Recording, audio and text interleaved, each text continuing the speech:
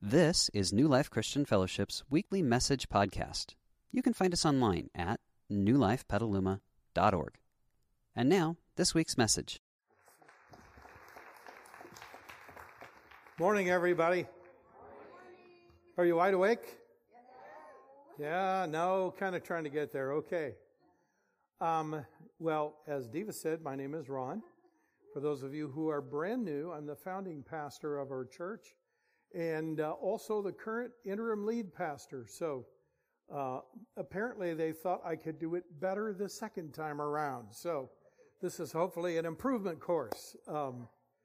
It is my privilege to get to teach you this morning. Anytime people get together and they open their hearts and they say, God, would you teach me? I'm here to learn. I'm here to receive you into my life. I'm here so that you can change in me whatever needs to be changed in me. That's a great thing. I hope that that's what's in your heart today. If you're not a Jesus follower yet, that's a-okay. All of us have to find our way. And no matter where you are in finding your way to Jesus, it's okay. This is a church that's for everybody. And so I want to welcome you, those of you online. I know we have a growing online audience. I want to welcome you. And just as I have prayed for all of us who are here, I have also prayed for all of you watching online that this will be a day where God takes the spiritual needle in your life and moves it forward in some way. When I checked out the date, this is 9/11. Does that ring a bell for anyone? Yeah. It should. But I want to say something about 9/11 and then I want to offer a prayer. But here's what I want to say about 9/11. Those of us in the United States, I think, might have a tendency to look at the events that took place more than 20 years ago that brought down the two towers in New York City and killed thousands of people. And I think we might have a tendency to look at that and go, oh, those wicked people who did that. Now, to be sure, the people behind that meant destruction. And they intended death. And they intended to bring grief and sorrow and pain and anguish to as many people as they could. I don't deny that. But for this morning, I would like to reframe those events in a broader context. When I look back at the events of 9/11, instead of thinking of the evil of the few, I am learning to see the brokenness of all. That's not the first time that somebody or several somebodies decided to bring destruction and grief and sorrow. If you study human history, it's an unbroken trail of that kind of stuff. Okay? And I would just like to say at the very beginning of what we're going to do this morning, okay? You might not have evil in your heart and you might not be a murderer. Probably you aren't. If you are, that's okay too. Okay? But here's what I want us to know.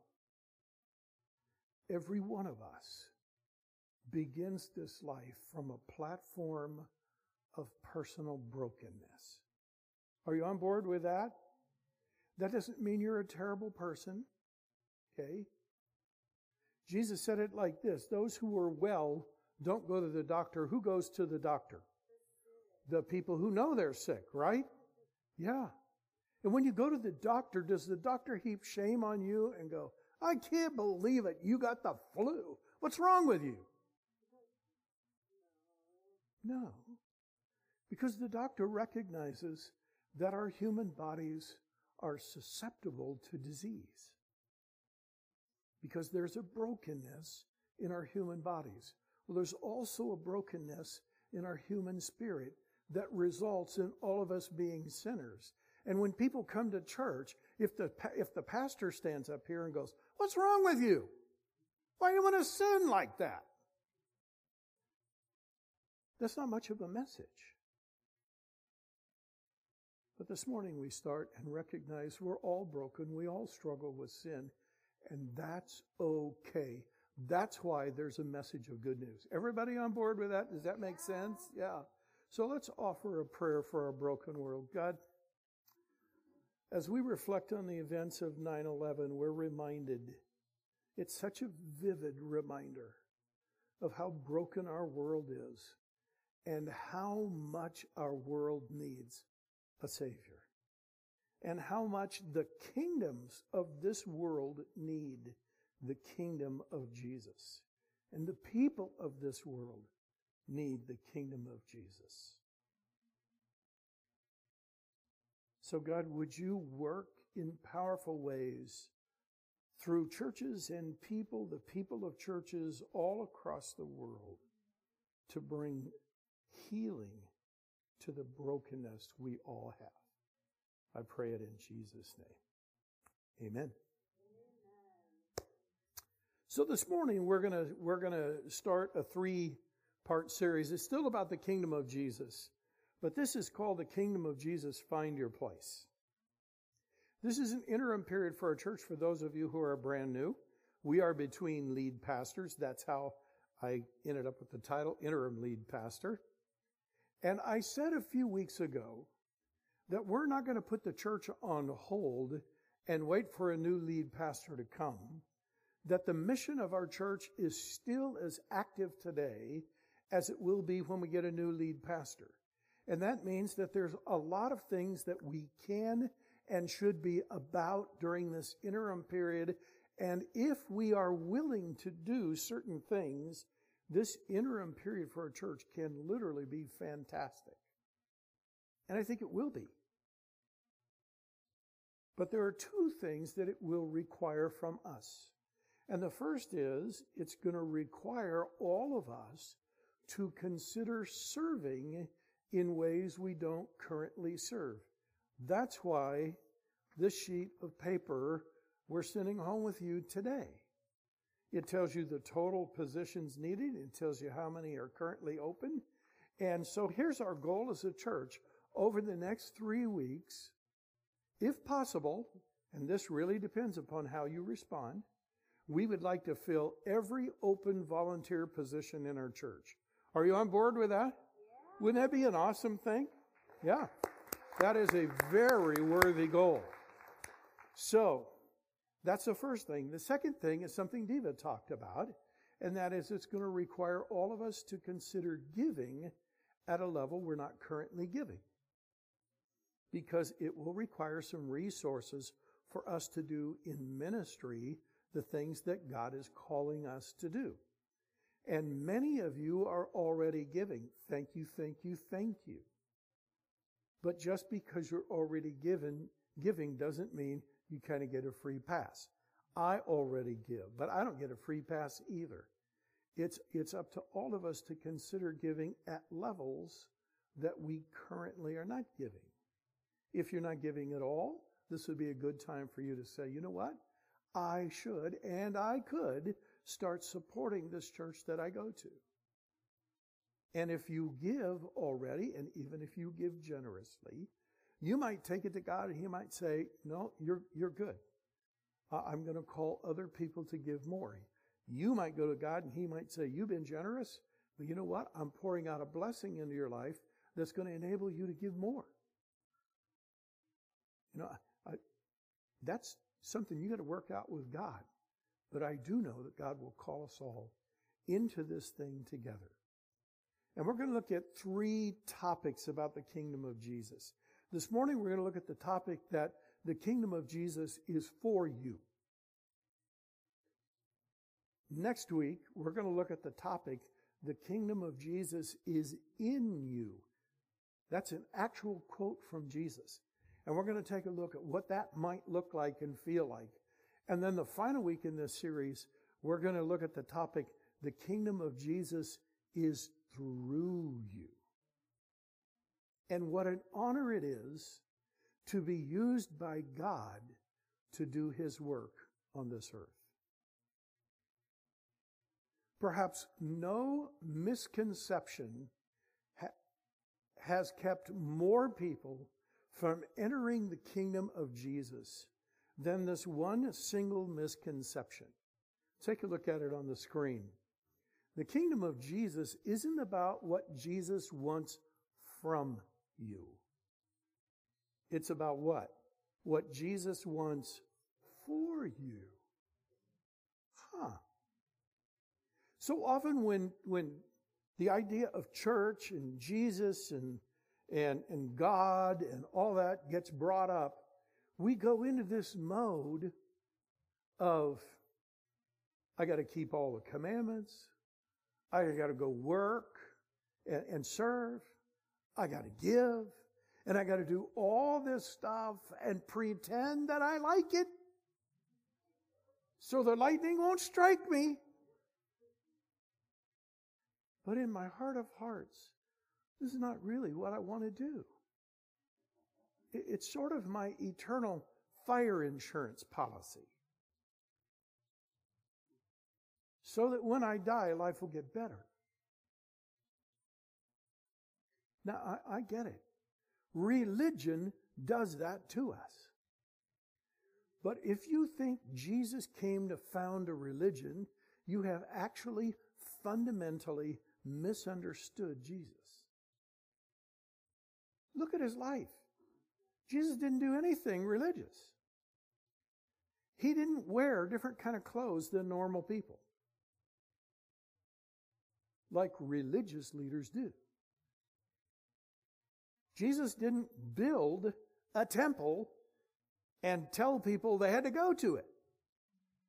He actually was just out with the people and He taught them wherever they were. Jesus didn't give a whole list of commands and say, if you want to follow me, okay, here's your grocery list, start checking. No. Jesus didn't give a whole bunch of rituals that He called people to go through all the time in order to stay on God's good side. Religion does all that stuff. Jesus didn't do any of it. Because religion is all about what God wants from you. Jesus is all about what God wants for you. You see, there are two great unbroken threads that run all the way through the recorded history of God's interaction with people. And the recorded history of God's interaction with people is found in a book called the Bible. I know you've heard of it. Many of you own one. Maybe most of you own one. But the very beginning of the Bible is a section called Genesis. And the very end of the Bible is a section called Revelation. And from Genesis to Revelation, there are two great threads, great principles, great thoughts that you find on page after page after page. And the amazing thing is, they are thought to be parallel thoughts. But we're going to see in a few minutes, they actually become interwoven in the kingdom of Jesus. Come back next week and I'll tell you what they are. No, I'm teasing. I'm going to tell you this morning, all right? The first thought, and it's from page 1 to the end. Here it is on the screen. Heaven and earth have one ultimate king, and He is coming to earth. It's hinted at with Adam and Eve in the garden, way back in the beginning. It was made a little clearer to Abraham a few generations later. A few generations after that, a guy by the name of Moses. If you've ever seen the movie The Prince of Egypt or The Ten Commandments or any of those movies. They're about the life of Moses. God makes it clearer through Moses that heaven and earth have one ultimate king. Listen, this weekend was unprecedented because in Great Britain, the Queen passed on and the United Kingdom has a new king, right? Yeah. Is that a big deal? That's a huge deal. But it's not nearly as big as the fact that no matter who the king of the United Kingdom is, or any other king on this earth, heaven and earth have one ultimate king. And that is a common thread. And as great as that is, it gets even better.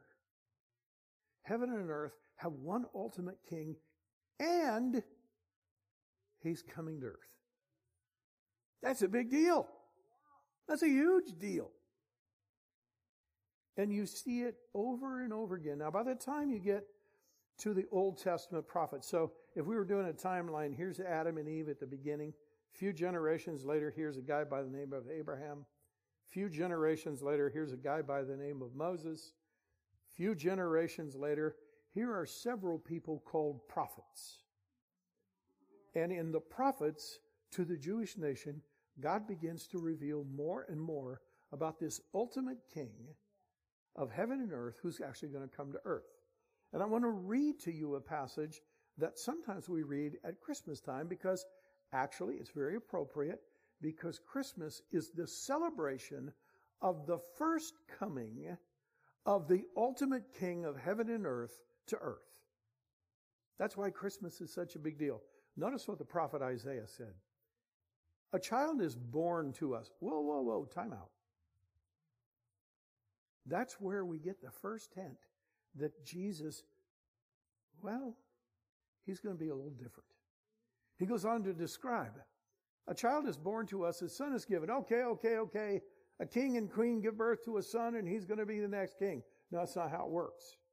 Not in the kingdom of Jesus. He goes on to say, the government will rest on his shoulders. What government? Well, he's going to tell us in a minute.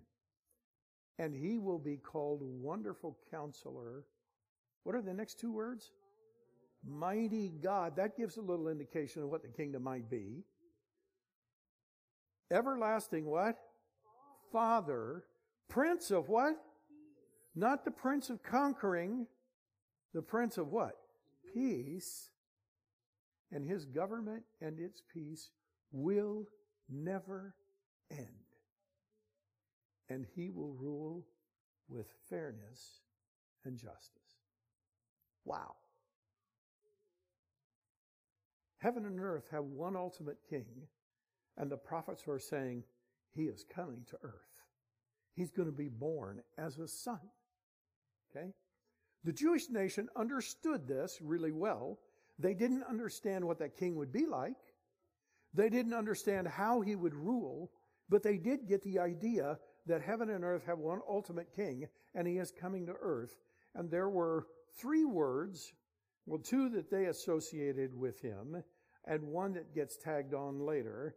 And here they are on the screen. And that is, they connected the word Messiah with him. And if you talk to Jewish people, they will continually talk about the Messiah. Okay? The word Christ. Messiah comes from a Hebrew word. Christ comes from a Greek word, but they literally mean the same thing. One has a Hebrew origin, one a Greek origin, and they mean the anointed one. And anointing was what happened when God sent a prophet to select a new king. He told the prophet to take a jar of oil and pour the oil over the head of the person who would be the next king, and they were anointed. It was a sign of God's presence coming into their life.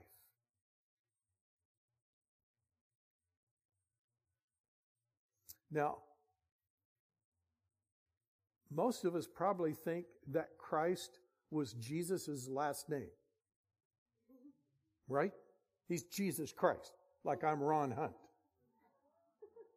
That's not what that means. Okay? Or you might just think it's the rest of a phrase that you say when you hit your thumb with a hammer. Okay? If you read, actually, if you were to go back to the original language that the Bible was written in, it never says Jesus Christ. It says Jesus the Christ, always. It's Jesus, the anointed one of God, is literally what it means. But the Jews never connected the name Jesus with Messiah.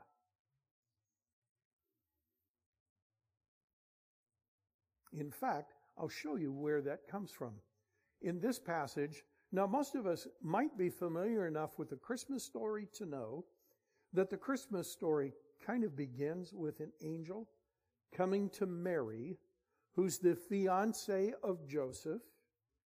And the angel says to Mary, Mary, I've got some great news for you. The Holy Spirit is going to come over you, and the Holy Spirit is going to conceive a child inside you. And that child is going to be born, and he will be the Son of God because he has been fathered by the Spirit of God. That's another whole story that really complicated Mary's life, for sure. Meanwhile, her fiancé Joseph has a massive problem. How did my fiancé get pregnant? And I know I didn't do it. And she is trying to tell me God did this. That's a tough sell. Is there any historical precedence for this? Nope. Yeah. Well, while Joseph is wrestling with this, the same angel comes to Joseph, and here's the message. The angel said, the child within her, Mary, was indeed conceived by the Holy Spirit. She will have a son. Remember, what did Isaiah say? A son would be given to us. Yeah? She will have a son. And you are to name him what? Jesus. And then it goes on. The angel went on to say, for he will save his people from their sins. I'll get into the meaning of that in a minute. All of this occurred to fulfill the Lord's message through the prophet. Look, a virgin, and that was the same prophet Isaiah in a different passage, a virgin will conceive a child, she will give birth to a son, and they will call him Emmanuel, which means what? God is with us. We're going to have so much fun with this during the Christmas season as we explore just how much the coming of Jesus changed everything. But for this morning, I want us to go back to this common misconception that Jesus is all about what God wants from me instead of all about what God wants for me. Because in that passage, the angel gives us a giant clue about how the kingdom of Jesus is different from religion. And it's the part in yellow that you see up there. He will save his people from their sins. You see, here's the deal we have to get. The king didn't actually come to rule like we think kings rule. Lay down the law. Tell people what to do. Punish evildoers. No, the king didn't come to rule. He came to what? He came to save. You see, the kingdom of Jesus is not primarily about what God wants from you or wants you to do. It's about what he wants for you. So that's the first unbroken thread. Let's go to the second unbroken thread that runs all the way from the very first pages of the Bible all the way to the end. And here it is on the screen. You are created in the image of God. Now, I know we're broken. I get that. But there's a peace in all of us, and we referred to this last week. And I just want to refresh your memories if you were here and if you weren't here. I just want to give you this illustration. We really struggle with unity, and we really struggle with understanding that we are created equal. And we really struggle with this idea we're all created in the image of God until some tragedy strikes, and you're driving down the road, and the vehicle in front of you is involved in a horrific collision, and it spins through the air, and you see a body or two come out, and you park your car, and you go running up there, and you don't know what you're going to see.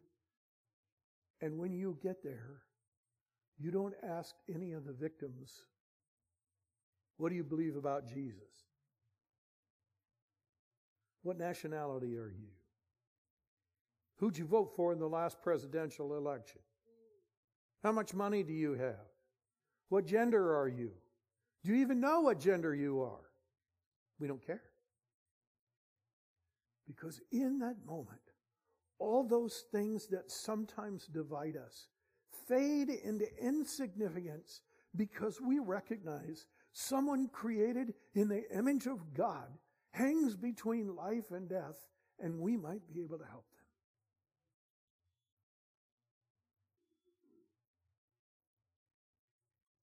On the first page of the Bible, it says this: God created human beings in His own image. In the image of God, He created them, male and female, He created them. I'm so glad God put that last little phrase on there, because history has not been kind to the female gender. I just want to say that straight up. And I'm sorry. Because both male and female have been created in the image of God, equally.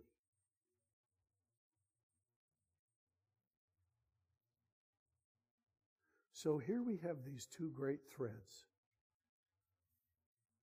That heaven and earth have one ultimate king, and He's coming to earth. And the second great thread is that every living human being has been created in the image of God.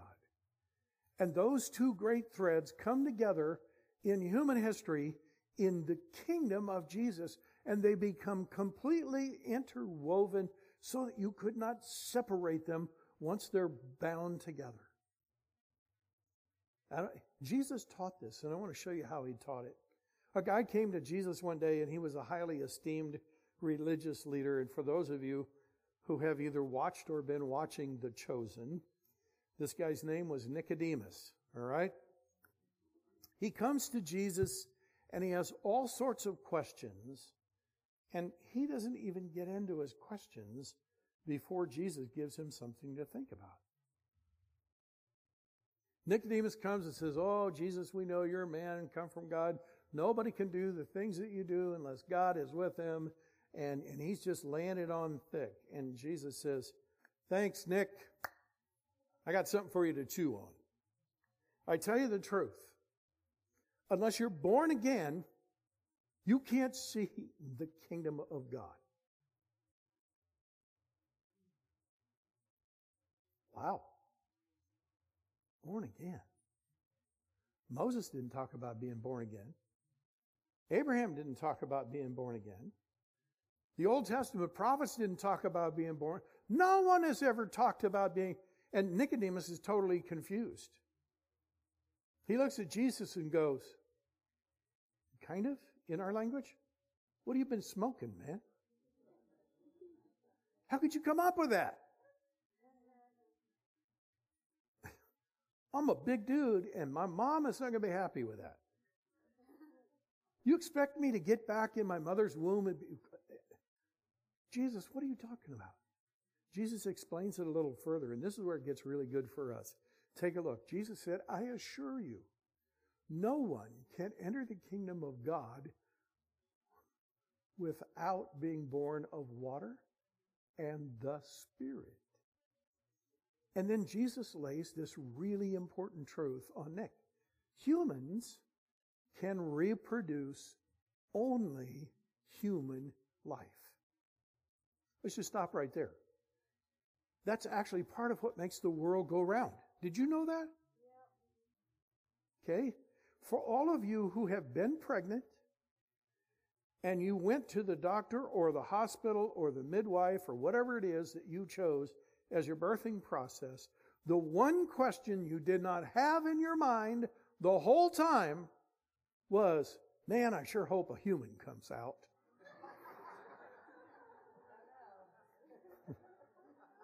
I don't want to go through all this for a cat or a monkey or a snake. No. Humans reproduce only human life. Whoa, time out. Let's go back to this great thread. You and I have been created in the image of God. Humans can't do that. Have you figured that out? Humans can reproduce only what? Human life. Not image of God life, human life. Wow. Then he goes on to say, but the Holy Spirit gives birth to spiritual life. I said a while ago, you might not be a follower of Jesus, and that's okay. I'm not here to make you feel guilty about that. I'm not here to shame or guilt you into that. But I am here to invite you into the kingdom of Jesus, because it's the greatest experience you could ever know in this life. And here's why. Take a look at the screen. In the same way, our physical bodies needed to be given birth in order for us to physically live. Our spiritual nature needs to be given birth in order for our spirits to come alive. So in the same way that when a child is conceived inside the mother's womb, there's life there, and it begins to grow and develop. But until that child is given birth, it can't really live on its own.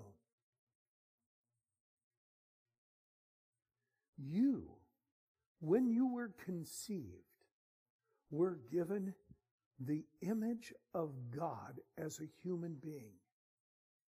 But that image lies dormant, waiting for it to be given birth by the Spirit of God, so that your spirit can come alive and you can really live. Now, Jesus talked about that very clearly. Let's take a look at this, and then we'll look at a passage. When we open our hearts to Jesus and we trust Him as our Savior and we choose to follow Him with our lives, the Spirit of Jesus gives birth to our spirit, and in the language of Jesus, we are born again. Paul wrote to the people in Corinth, and this is what he had to say. He said, anyone who belongs to Christ has become a what? A new person, because the Spirit has now come alive in them. And he said the old life is gone and a new life has come. And Jesus knew all of this, and so as he taught, he said this that you see on the screen. Jesus said, I have come that they may have life and have it how? To the full. You know what Jesus is saying? If you and my friend have been born physically, but you've never been born spiritually, you're living half a life. And you could have the whole enchilada. You could. And the only way you get it, humans can reproduce only what? Human life. That's half. But the Holy Spirit gives birth to spiritual life. So the first step in finding our place in the kingdom of Jesus, here it is choosing to enter His kingdom by choosing Jesus as our Savior and leader. Friend, I can't explain the mechanics of how all this works, because it's something God does. I don't do it. The church doesn't do it. It's not, what shall I say? It's not a highly theological process. But I can tell you this. When you choose to follow Jesus and you begin walking in obedience to Him, and you decide to leave your life, the old way of life, and you open your heart and say, Jesus, would you come in and make me a new person? You know, this is why baptism is such a big deal at New Life. Because baptism, we usually do it right over here. That's why I'm pointing over here. Baptism is where we symbolize dying to our old life and being raised in this new life that only God can create in us. Okay? If you've never been baptized, we have a baptism service that's coming up in a couple of months. If you want to get baptized before that, we would do it before that too. But I want you to consider the very first thing in finding your place in the kingdom of Jesus is saying, okay, I'm in. Jesus, I believe you are the one and only Savior of the world, that ultimate King of heaven and earth, who has come to earth, and, oh, by the way, who's coming again. I didn't even get into that today. I choose you as my leader in life. I choose you as my Savior, and that means I'm trusting that because of you, God will forgive my sins, and God will begin to create a new person in me. It is literally being born again. There's a card you found on your chair, okay? And the top option is, I'm choosing Jesus as my Savior and leader this morning. If you're ready to do that, please check that, put your name and contact information, and we will get with you and lead you through a very simple process of how that works in your life. As we close, I want to point all of us to another verse of Scripture. And it's what sort of ties all of this together. And here it is on the screen. He died for everyone. That's Jesus. So that those who receive His new life. Can you tell that's what we've been talking about? Being born again, those who receive His new life will no longer live for themselves. Sooner or later, most of us figure out that if all of our life is wrapped up into getting as many things as I can, that's a pretty empty way to live. Yeah. And we figure out there has to be more to life than this. And there actually is. Okay? Because when we live for ourselves, we're pretty unhappy. And when we learn how to live for a cause that's bigger and greater than ourselves, we become significantly more happy. And when that cause is the eternal cause of Jesus, we find fullness of life. So no longer live for ourselves. Instead, they will live for whom? For Christ, who died and was raised for them. All of this is a what? Are you sure? What is that next word? All of this is a what? A gift from God. It's a gift because neither you nor I ever deserve this. But we're invited into it. Who brought us back to Himself through Christ. And God has given us this wonderful task of reconciling people to Him. That's what we do as a church. Take a look at this slide. The second step in finding our place in the kingdom of Jesus is finding our place of service. For what purpose? So that other people can find their way to Jesus. This is why our goal over the next 3 weeks is to fill every volunteer position in our church. Because then our church can operate at full speed in helping people find their way to Jesus. Does that sound like a good thing? Yeah. Sounds like a great thing. That's what we're going to do. So as we bring this to a close, There's a second option on here, and that is if you say, I want to serve regularly in the kingdom of Jesus at New Life, if you give us your contact information. Look, I'm not going to get on the phone and call you in and try to strong arm you into serving in some area. That would be so counter to the way Jesus operates. But you know what? Everyone who works in the kingdom of Jesus is a willing volunteer. Okay? And it starts, my service in the kingdom of Jesus started with me raising my hand to Jesus and saying, I'll serve. Where do you want me to serve? And the rest of my life has been the unfolding of that answer. That's what God wants for you. Because I can tell you, nothing in your life will ever compare with the feeling of knowing that God is using you to make a difference in somebody else's life. Just doesn't get any better than that.